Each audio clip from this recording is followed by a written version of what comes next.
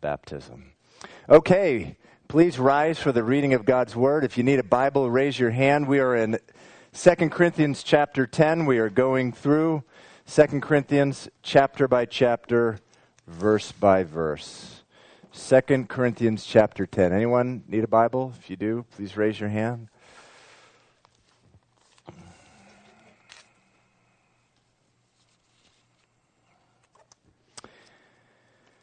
Second Corinthians chapter 10. This is Paul by the Holy Spirit. Now I, Paul, myself, am pleading with you by the meekness and gentleness of Christ, who in presence am lowly among you, but being absent am bold toward you. But I beg you that when I am present I may not be bold with that confidence by which I intend to be bold against some who think of us as if we walked according to the flesh. For though we walk in the flesh, we do not war according to the flesh. For the weapons of our warfare are not carnal, but mighty in God for pulling down strongholds, casting down arguments and every high thing that exalts itself against the knowledge of God, bringing every thought into captivity to the obedience of Christ. Let's pray. Father, we pray this morning for you just to do a work in our hearts. Give us a hope, a vision, a calling, Lord, that is consistent with your word, Lord. Show us in our hearts, Lord, what a great adventure it is to be in Christ, following you, following in your footsteps, Lord Jesus. I pray this in your name, Jesus. Amen. You may be seated. So in Titus chapter 3, verse 5, the Apostle Paul, again, by the Holy Spirit, declares, describing what happens or how a man or woman is brought into a saving relationship with Jesus Christ. He says this in Titus 3:5. He says, not by works of righteousness that we have done are we saved, but by the washing of regeneration and renewing of the Holy Spirit. The first thing that happens when a man or woman gives their heart and life to Jesus Christ is they receive a washing. Jesus says, I'm happy you're here. Now the first thing I'm going to do is I'm going to give you a major scrubbing, a major washing. He gives us a washing, what Titus calls a washing of regeneration and renewing of the Holy Spirit.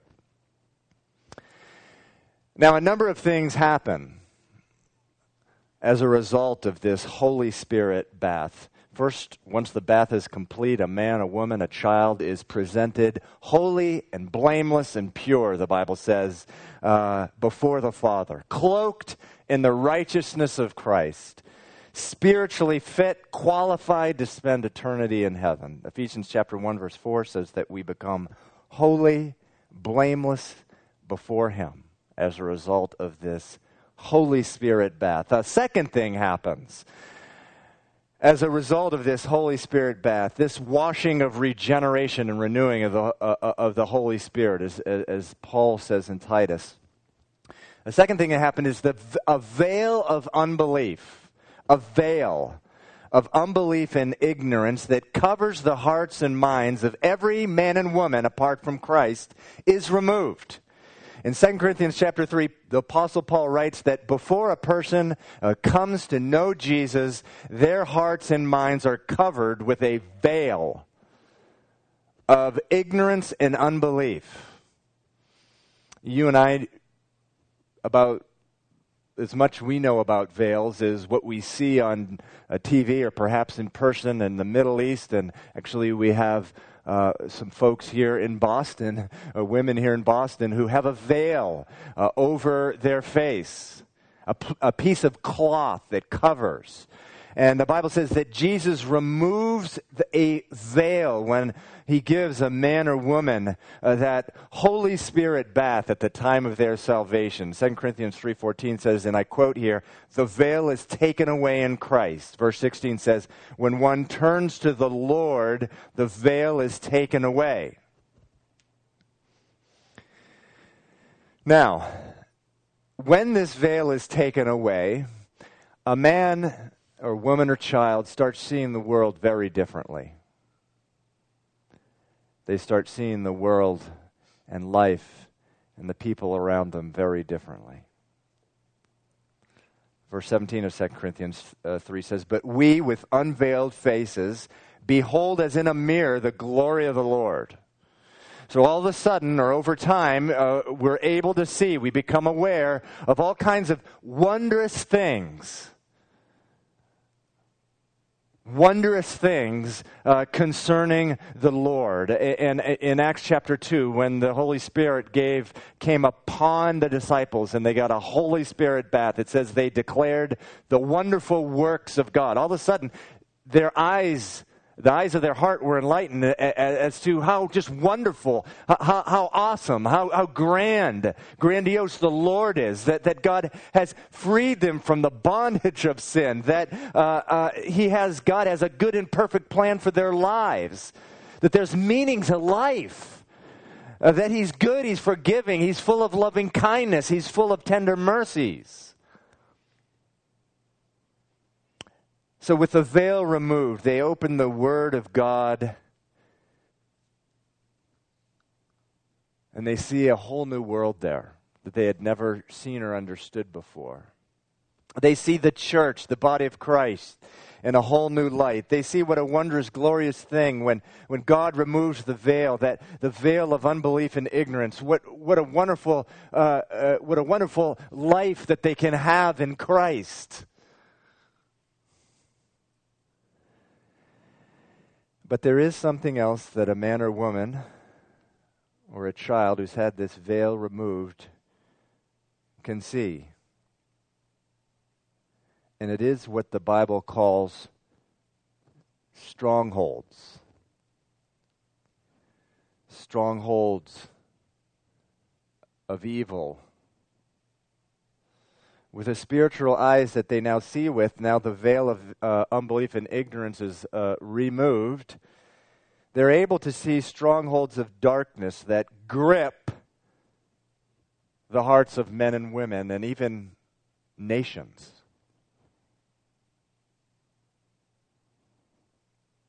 Strongholds that hold men and women captive.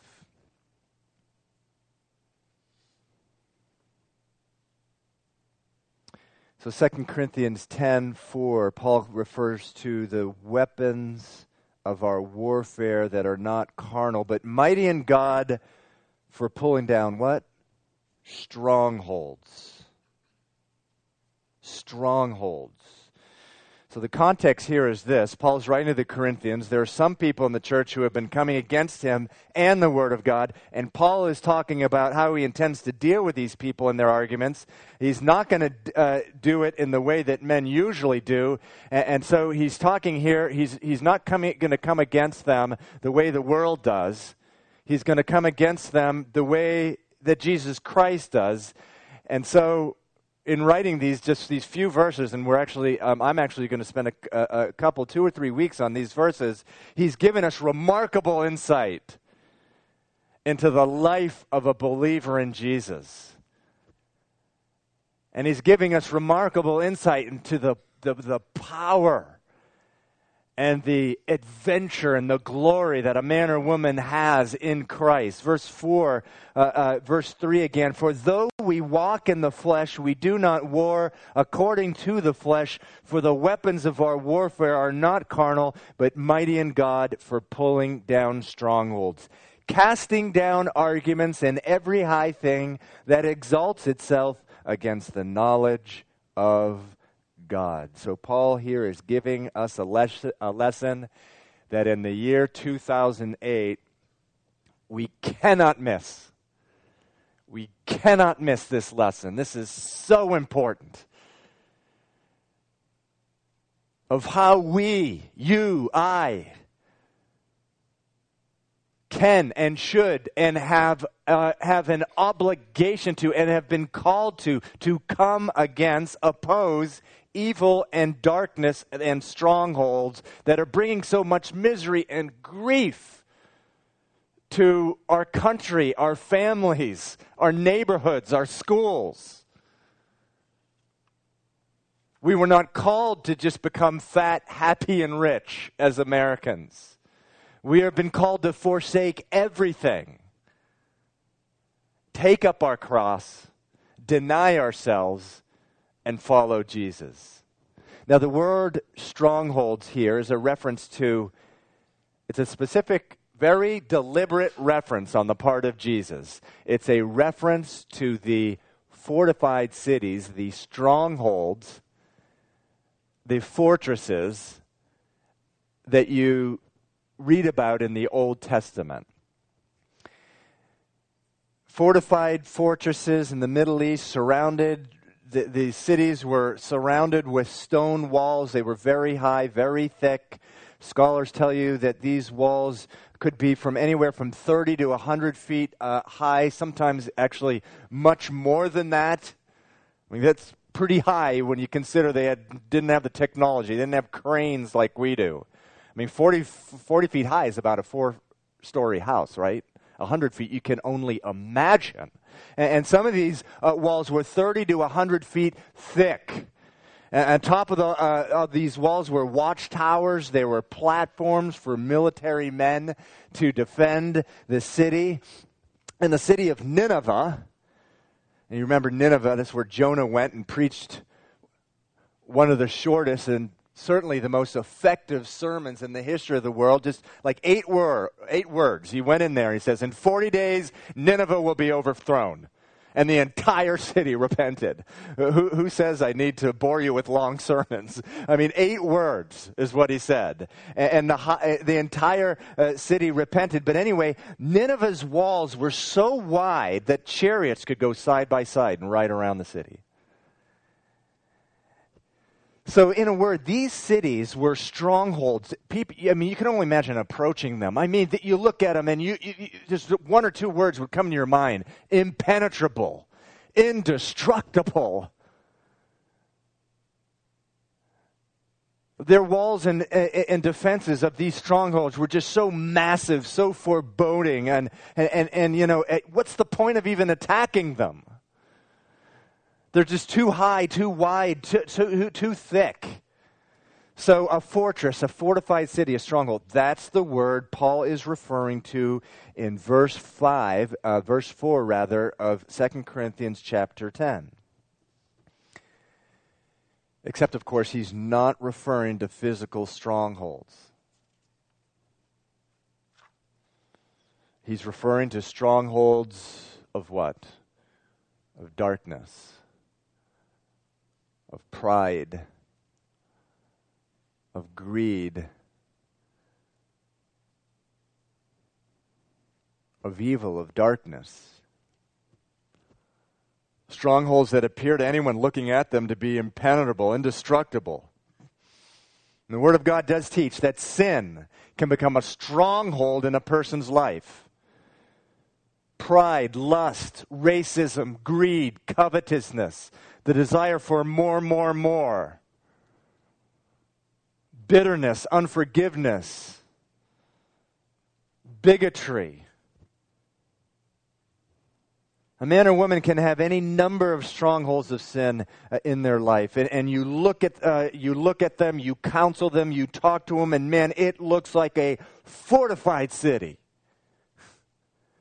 I mean, people come in here for counseling from time to time, and they go through their story of just making one bad choice after another, and just all the misery and the grief and the tragedy that followed. And you look and you're thinking to yourself, wow, I have a stronghold, a fortified city right in front of me. It looks impenetrable. It looks indestructible, this sin, this bondage that they have in their life.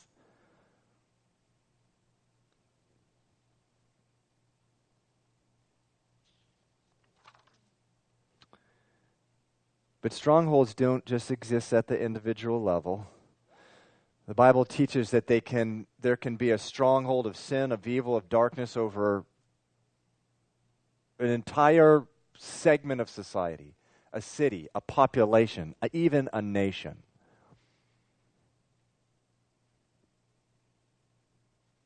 And we see these in our country today. The stronghold of humanism and evolutionary thinking. You know, verse 5 here in 2 Corinthians 10 refers to strongholds that are arguments and high things that exalt itself against the knowledge of God. Well, if anything ever fit that description, it is the humanism and evolutionary thinking that our universities here in Boston are literally pumping out to the entire world. And it's captured the hearts and minds of millions in this country. The teaching that man was not created by God, that he is a product of evolution, a process that started billions of years ago when somehow, by a series of accidents and chance occurrences, somehow inanimate matter, suddenly somewhere, it just somehow evolved into a living thing. And so therefore, there's no such thing as God, there's no such thing as absolute truth, there's no such thing as right or wrong, certainly no such thing as life after death. And so this belief system has become a stronghold in the life of this country, certainly of this city.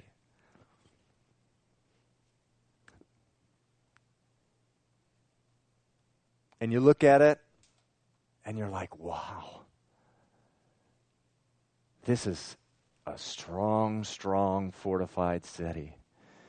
This thing looks impenetrable. This thing looks indestructible. I mean, you're talking 50-foot high stone walls, 30 foot deep, with chariots running around on top of it, watchtowers all around it. And anyone actually who comes against this fortress, out of the watchtowers come attacks. People will get vilified, slandered, ridiculed, pounced on, boiling oil poured over their head if they dare attack this fortress. Now, if you haven't seen the movie that just came out, Expelled, produced by Ben Stein, please, right after the service, get in your car, break the speed limit. No, don't do that. But you go as fast as you can and go get it. Go get this DVD and pass it out to as many people as you can, of course, after seeing it. This movie that was produced by Ben Stein, not a Christian, he's Jewish, but he exposes all of this, how men and women in the media and in the scientific and academic community who dare to question this thinking about evolution, their entire career and livelihood was trashed.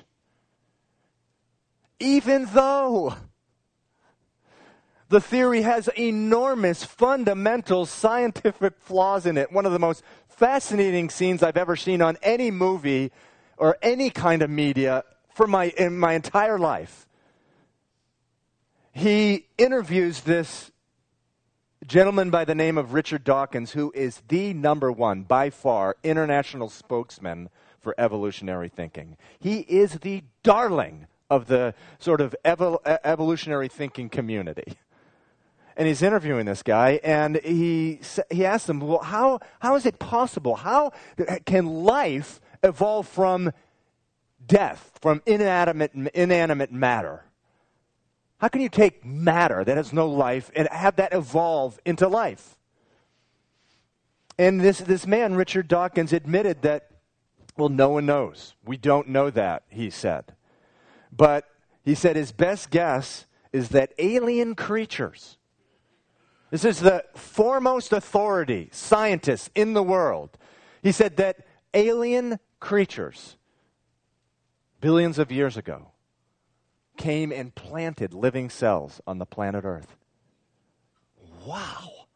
I mean, you must be kidding. I woke up the next morning and I said, surely that was a dream. He really didn't admit that. But anyway, as absurd as this theory is, this theory has become a stronghold in American life. Why? Because it eliminates the need for accountability. It eliminates the need for, in their mind, for God. There is no God. I am my own God. The very temptation that Adam and Eve fell into in Genesis chapter 3. You can be your own God.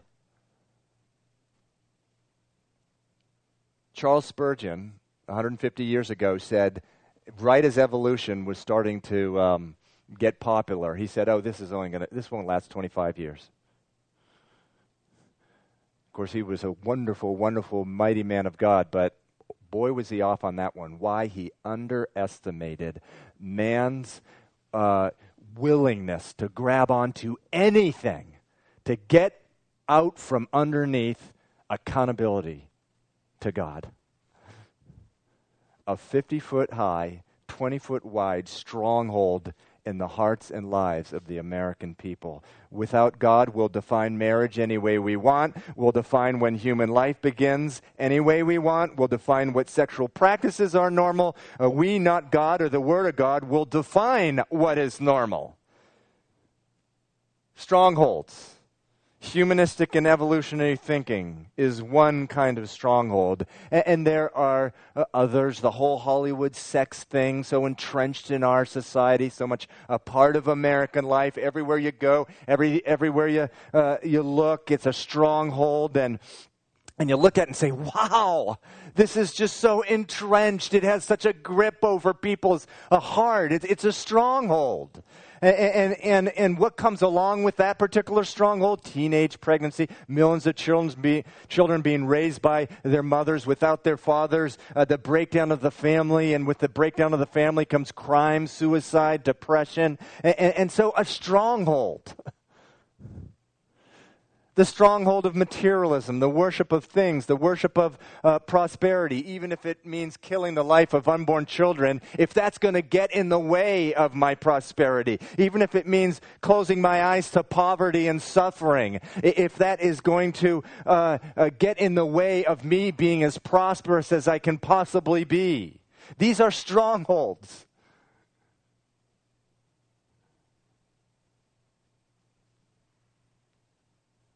And so a man or woman who's born again, who's a child of God by faith in Christ, the veil of ignorance and unbelief is lifted.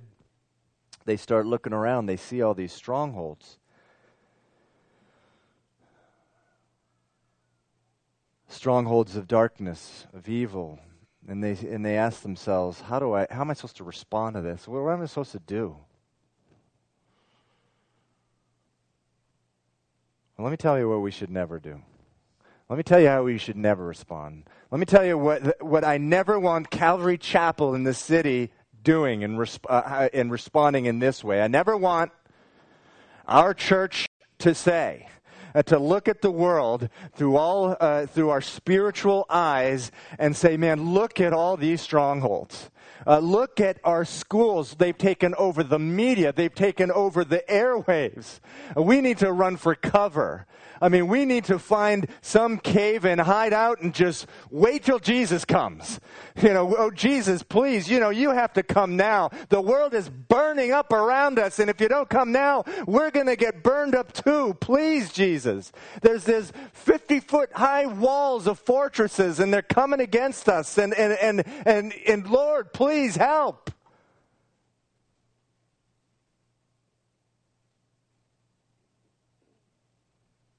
I do not want to respond in that incredibly unbiblical way, but which is a response that's so common in the church. Let's just bunker up somewhere and wait for Jesus. Jesus is coming, but not necessarily in the time that you might think he's going to come. And in the meantime, you and I need to be busy about his business. And if we react that way, let's run for cover and hide out and just wait for Jesus to come, guess what's going to happen? This church will become irrelevant. It'll become fruitless. It'll become weak and anemic. And God will take the lampstand, which he has so graciously given us, and he'll give it to another. So what is our response supposed to be? Our response is when we see these strongholds, we're supposed to go and pull them down. That's what the verse says. Verse 3, for though we walk in the flesh, we do not war according to the flesh, for the weapons of our warfare are not carnal, but mighty in God for pulling down strongholds.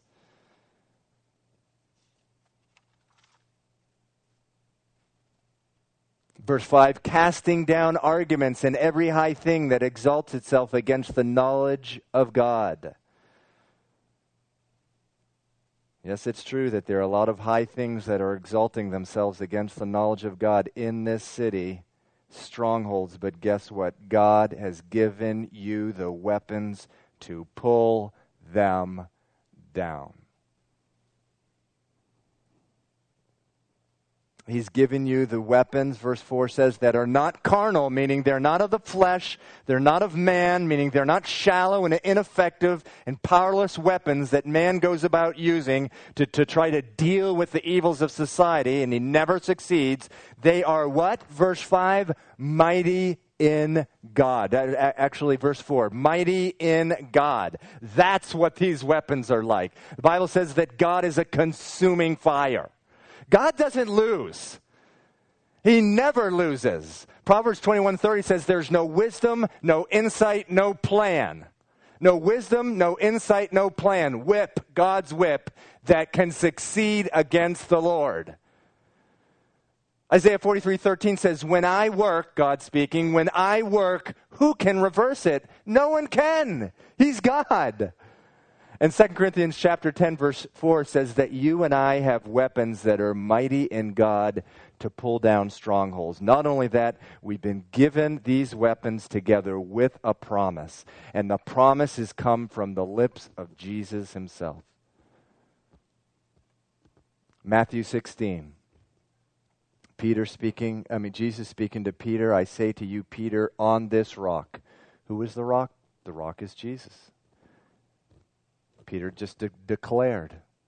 Jesus had asked, who do people say that I am? Or who do you say that I am? He said, you are the Messiah, the Son of the living God. And he said, on this rock I will build my church, and the gates of hell shall not prevail against it. Now, that's not a defensive thing, that's an offensive thing. When Jesus removes the veil from our eyes and hearts, and we see these strongholds of darkness in our city, in our country, in our family and friends, in the lives of our family and friends, we take action. Men and women who have been saved by Jesus are people of action. They go out into the world. They don't hide from the world. We come against the strongholds with weapons that are mighty in God. And what does Jesus say? We're supposed to go in and kick in the gate of the stronghold, which Jesus says will not prevail against us. And then we pull it down. We pull the stronghold down. That's what the Word of God says that we're supposed to do. And so that is why we are in the projects down the street setting up Bible clubs. That's why we are going into Haiti and we're purchasing a house. Which is right now moving to completion to put an orphanage in. That's why we're going to Peru. To the villages there, to build a church and a school where prostitution there is rampant. And the kids' lives are just being destroyed. That's why we go every day into our jobs, our schools, and our families. Brothers and sisters, we're not doing that for our just living out our lives for our own livelihood. We are not our own. The Bible says we were bought at a price. 2 Corinthians 5:15 says, Jesus died for all, that those who live should live no longer for themselves, but for him who died for them and rose again. And that's you and me. We are the body of Christ, and that's what the Word of God says, and we have been equipped to do his work. What is his work? To destroy the works, the strongholds of the enemy. 1 John 3:8. For this purpose the Son of God was manifested, that he might destroy the works of the devil.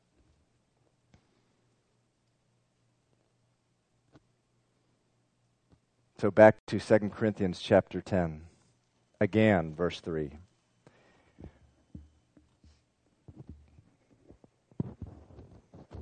For though we walk in the flesh, we do not war according to the flesh. For the weapons of our warfare are not carnal, but mighty in God for pulling down strongholds. So I'm hoping that as I've been speaking this morning, you've started to wonder, you've started to question. So exactly what are these questions? Or what are these weapons? What are they? And what's the difference between a carnal weapon and a godly weapon? What is Paul talking about when he talks about a weapon that is mighty in God? What is that? Oops, get this a little closer. All right, people are making motions at me. Am I okay? Someone want to come up and help me? Is that okay? Is that okay? All right, I'm getting thumbs up. When Paul talks about warring according to the flesh, he is referring to how the world battles when it sees sort of the evils and the sufferings and the problems in our society. When Paul talks about carnal weapons, or the word carnal means fleshly, earthly, worldly. When he talks about a worldly weapon, he's referring to the methods that the world uses to combat the problems of the day. So let's take one example. Teenage pregnancy and the proliferation, the skyrocketing number of kids being raised by single moms.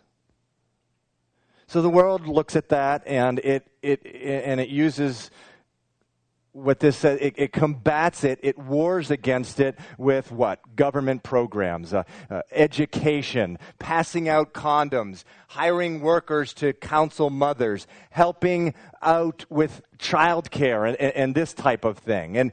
But none of these things are wrong in of themselves, but those methods have failed miserably in this country. We have only seen teenage pregnancies go up, not down, because of these programs, these carnal, these worldly kind of responses. Paul says we don't use carnal weapons. We don't war according to the flesh. We use weapons that are mighty in God. So what are these mighty in God weapons? What are they that we're supposed to wage war with? Well, there are 4 of them. I'm only going to be able to talk really about one this morning, and that briefly, but I'll be spending, again, a few Sundays on this, but there's 4 weapons, if you're taking notes, supremely, that are mighty in God, and that are weapons that are completely different than the weapons that the world uses to combat these issues of life. The first weapon is truth. The second weapon is love. I'm not talking about that sappy, slushy Hollywood love. I'm talking about that love that Jesus talks about, that rather than being the greatest, you're willing to become the least. The third weapon is righteousness. The fourth weapon is faith and prayer. And so we see a man or woman or even a society with the kind of strongholds that look impregnable. They look indestructible. They look impenetrable. The first weapon that is mighty in God that we use is what? It's truth. What is truth? Who is truth? Jesus says, I am the way, the truth, and the life. So when someone comes into the church and they ask for counsel, and they say, my marriage is falling apart, there's no point. It's completely on the rocks. It's irreconcilable. There's no way this thing can be repaired. What is your counsel for me? This is where we always start. Have you given your heart and mind and life to Jesus Christ? If a person comes in and they're living in the middle of financial ruins, the first issue that I deal with, that we deal with in their lives, is, and we ask them, have you given your heart and mind and life to Jesus Christ? If someone comes in with an addiction, at least once a month, someone comes in with an addiction that is just completely ruling their life. What am I supposed to do, Pastor? The very first issue that must be reckoned with in their life. Have you given your life, your heart, and your mind to Jesus Christ? Because if you haven't, you have no power to get out of this thing that you have found yourself in.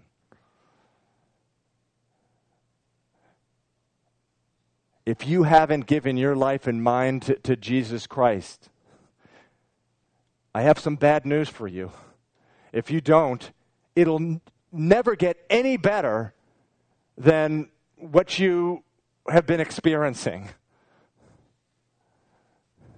You know, I've talked to people who have been thinking about committing suicide. And the first thing I say to them is, well, what about Jesus? Because if you don't give your life to Jesus, you're just going to be thinking that for the rest of your life, because the life that what you're looking for, the pleasure of life, the happiness of life, is never going to come your way without Him. I am the way, the truth, and the life, that Jesus says that. No man comes to the Father but by me. They have to settle the matter. So what is the mighty in God weapon that we have to combat strongholds? Not only in the life of an individual, but in the life of a city. A city whose heart has hardened to all kinds of strongholds. Are we going to go head to head with them and try to argue fine points? No, that's failed miserably. We need to get behind the philosophy, the arguments, and go right to their hearts. Their hearts need Jesus. The Bible says that God has put eternity in the hearts of man. And all their evolutionary thinking will never satisfy that. Or their culture of sex or their culture of prosperity is not going to satisfy their most basic need. God's put eternity in the hearts of man. That means that every man and woman knows that they're eternal beings, that there is eternity and that there's a God. Only God can fill that vacuum. So how do we come against strongholds? We get behind all the fluff, the exterior arguments, and we go to their hearts. Have you given your heart to Jesus? Your heart is in rebellion against God. You've lived your life as every human being has ever lived since Adam and Eve, for self. You've had yourself on the throne. God wants your heart. Are you going to give it to Him? That is the mighty in God weapon that you use to pull down strongholds.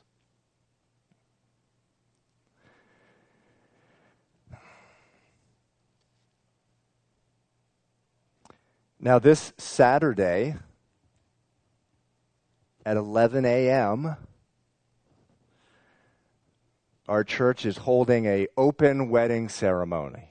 By the way, I think the bulletin was wrong last week on the time. It's 11 a.m.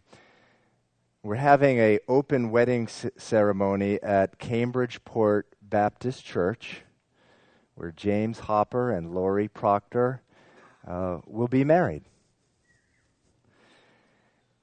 And we don't normally announce something like this, but in this particular case, this is more than a wedding ceremony, and that's why I'm announcing it.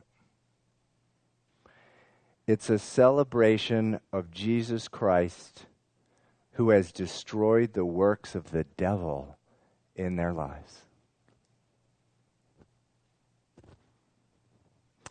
When James showed up at the church 5 years ago, was it 5 years? Close enough.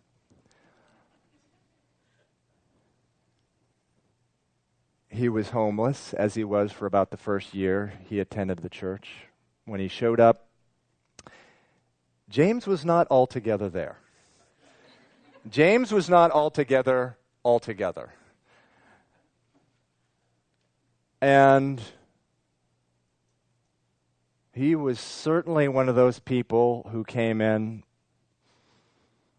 and he sought out counsel, and that, by the end of the conversation, I'm like, this guy has a fortified city like few I've ever seen before. It's a history of drugs and just all kinds of other stuff. When Lori came 4 years ago, is that good enough? She had been for years and years and years under heroin addiction. And worse, all the stuff, or many of the stuff, that goes along with that life, of supporting that life. And you talk to her at the time, and even when she showed up, there's a fortified city here. There are 50-foot high walls. There are walls that are 20 feet thick. But the Word of God, just having its effect in their lives,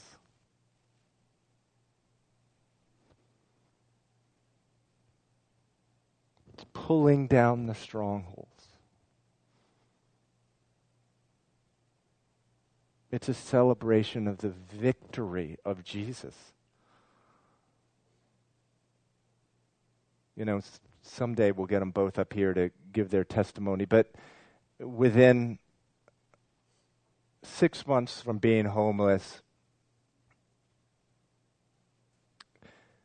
he left the Pine Street Inn after about a year, went to work at Stop and Shop. Within 6 months, he was managing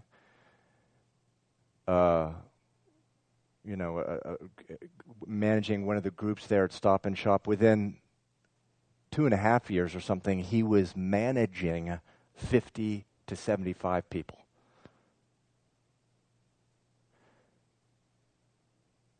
And we've seen the same kind of restoration in the Lord's life. Now, what does the world do with its carnal weapons with people like that?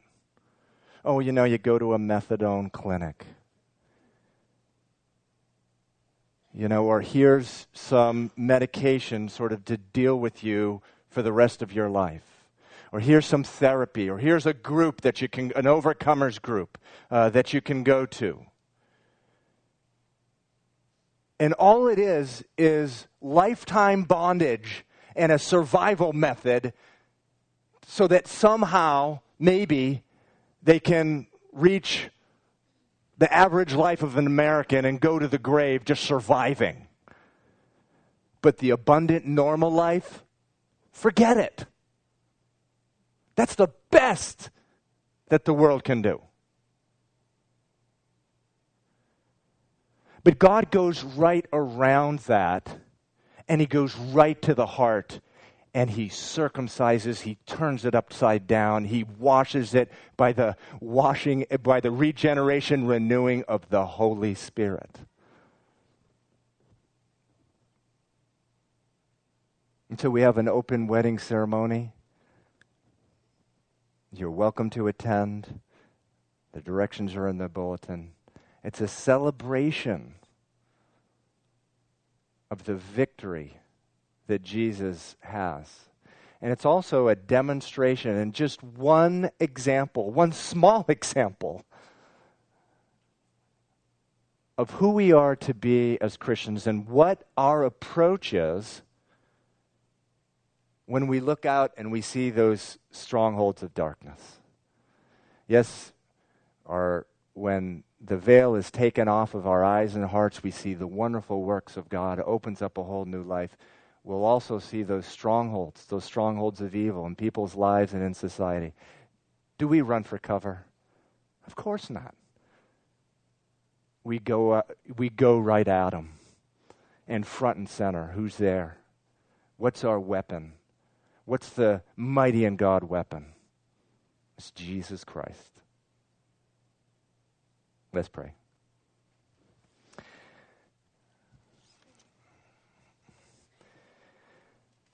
Father, I just thank you. I thank you for the fact, Lord, that you didn't hold on to your Son.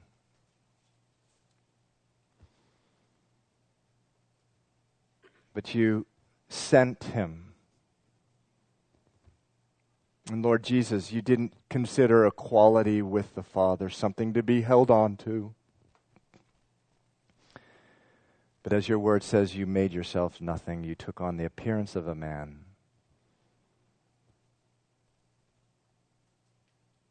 You died for our sin, were raised for our justification, and that we might have life and have it to the full. We thank you for that, Lord. Father, I just pray for every man, woman, and child here.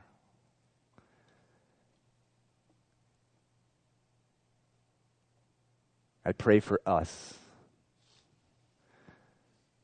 God, that you'll break us and you'll make us and you'll mold us. And the men and women, Lord, who do not shrink back, who do not run for cover, who do not hide from the world, but go into the world and love it even as you've loved us, Lord, even as you died for us. And God, we thank you. We thank you for your word that says that you will complete that which you've started in us, Lord. We need your grace, Lord. We love you. In Jesus' name. Amen. Okay, please rise for a closing worship song.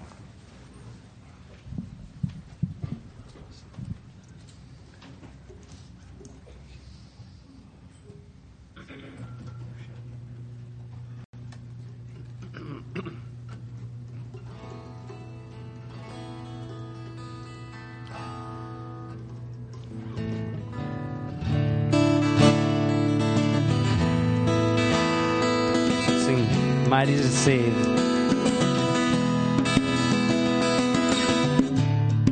And everyone needs compassion, love that's never failing.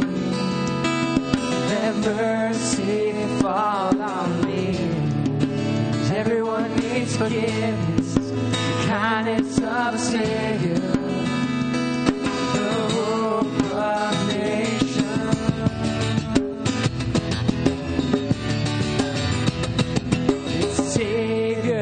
He can move the mountains. My God is mighty to save. Yes, He is mighty to save forever. Author of salvation. He rose and conquered the grave. Yes, Jesus conquered the grave.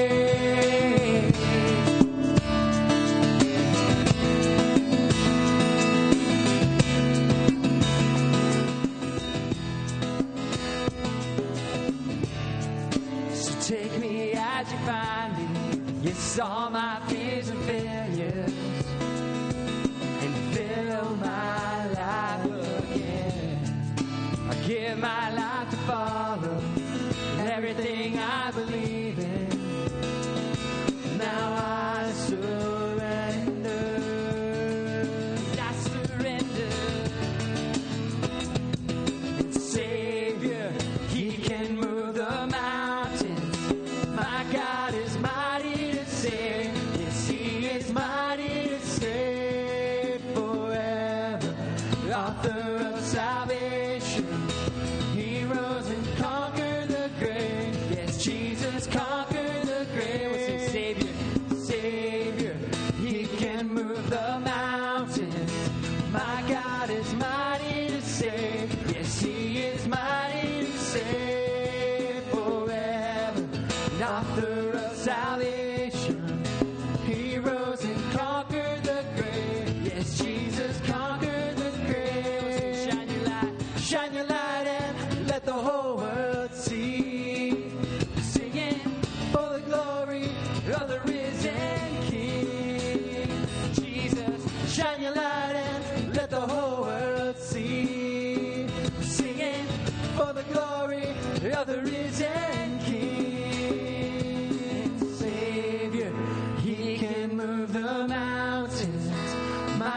God is mighty to save. Yes, He is mighty to save forever.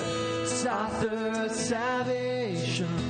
He rose and conquered the grave. Yes, Jesus conquered the grave and saved. He can move the mountains. My God is mighty to save. He is mighty to save forever. Author of salvation. He rose and conquered the grave. Yes, Jesus conquered the grave. He rose and conquered the grave. Yes, Jesus conquered the grave. You rose and conquered the grave. Yes, Jesus conquered the grave. Amen. God bless you as you're dismissed. And if you need prayer, there'll be a couple people up front to pray with you.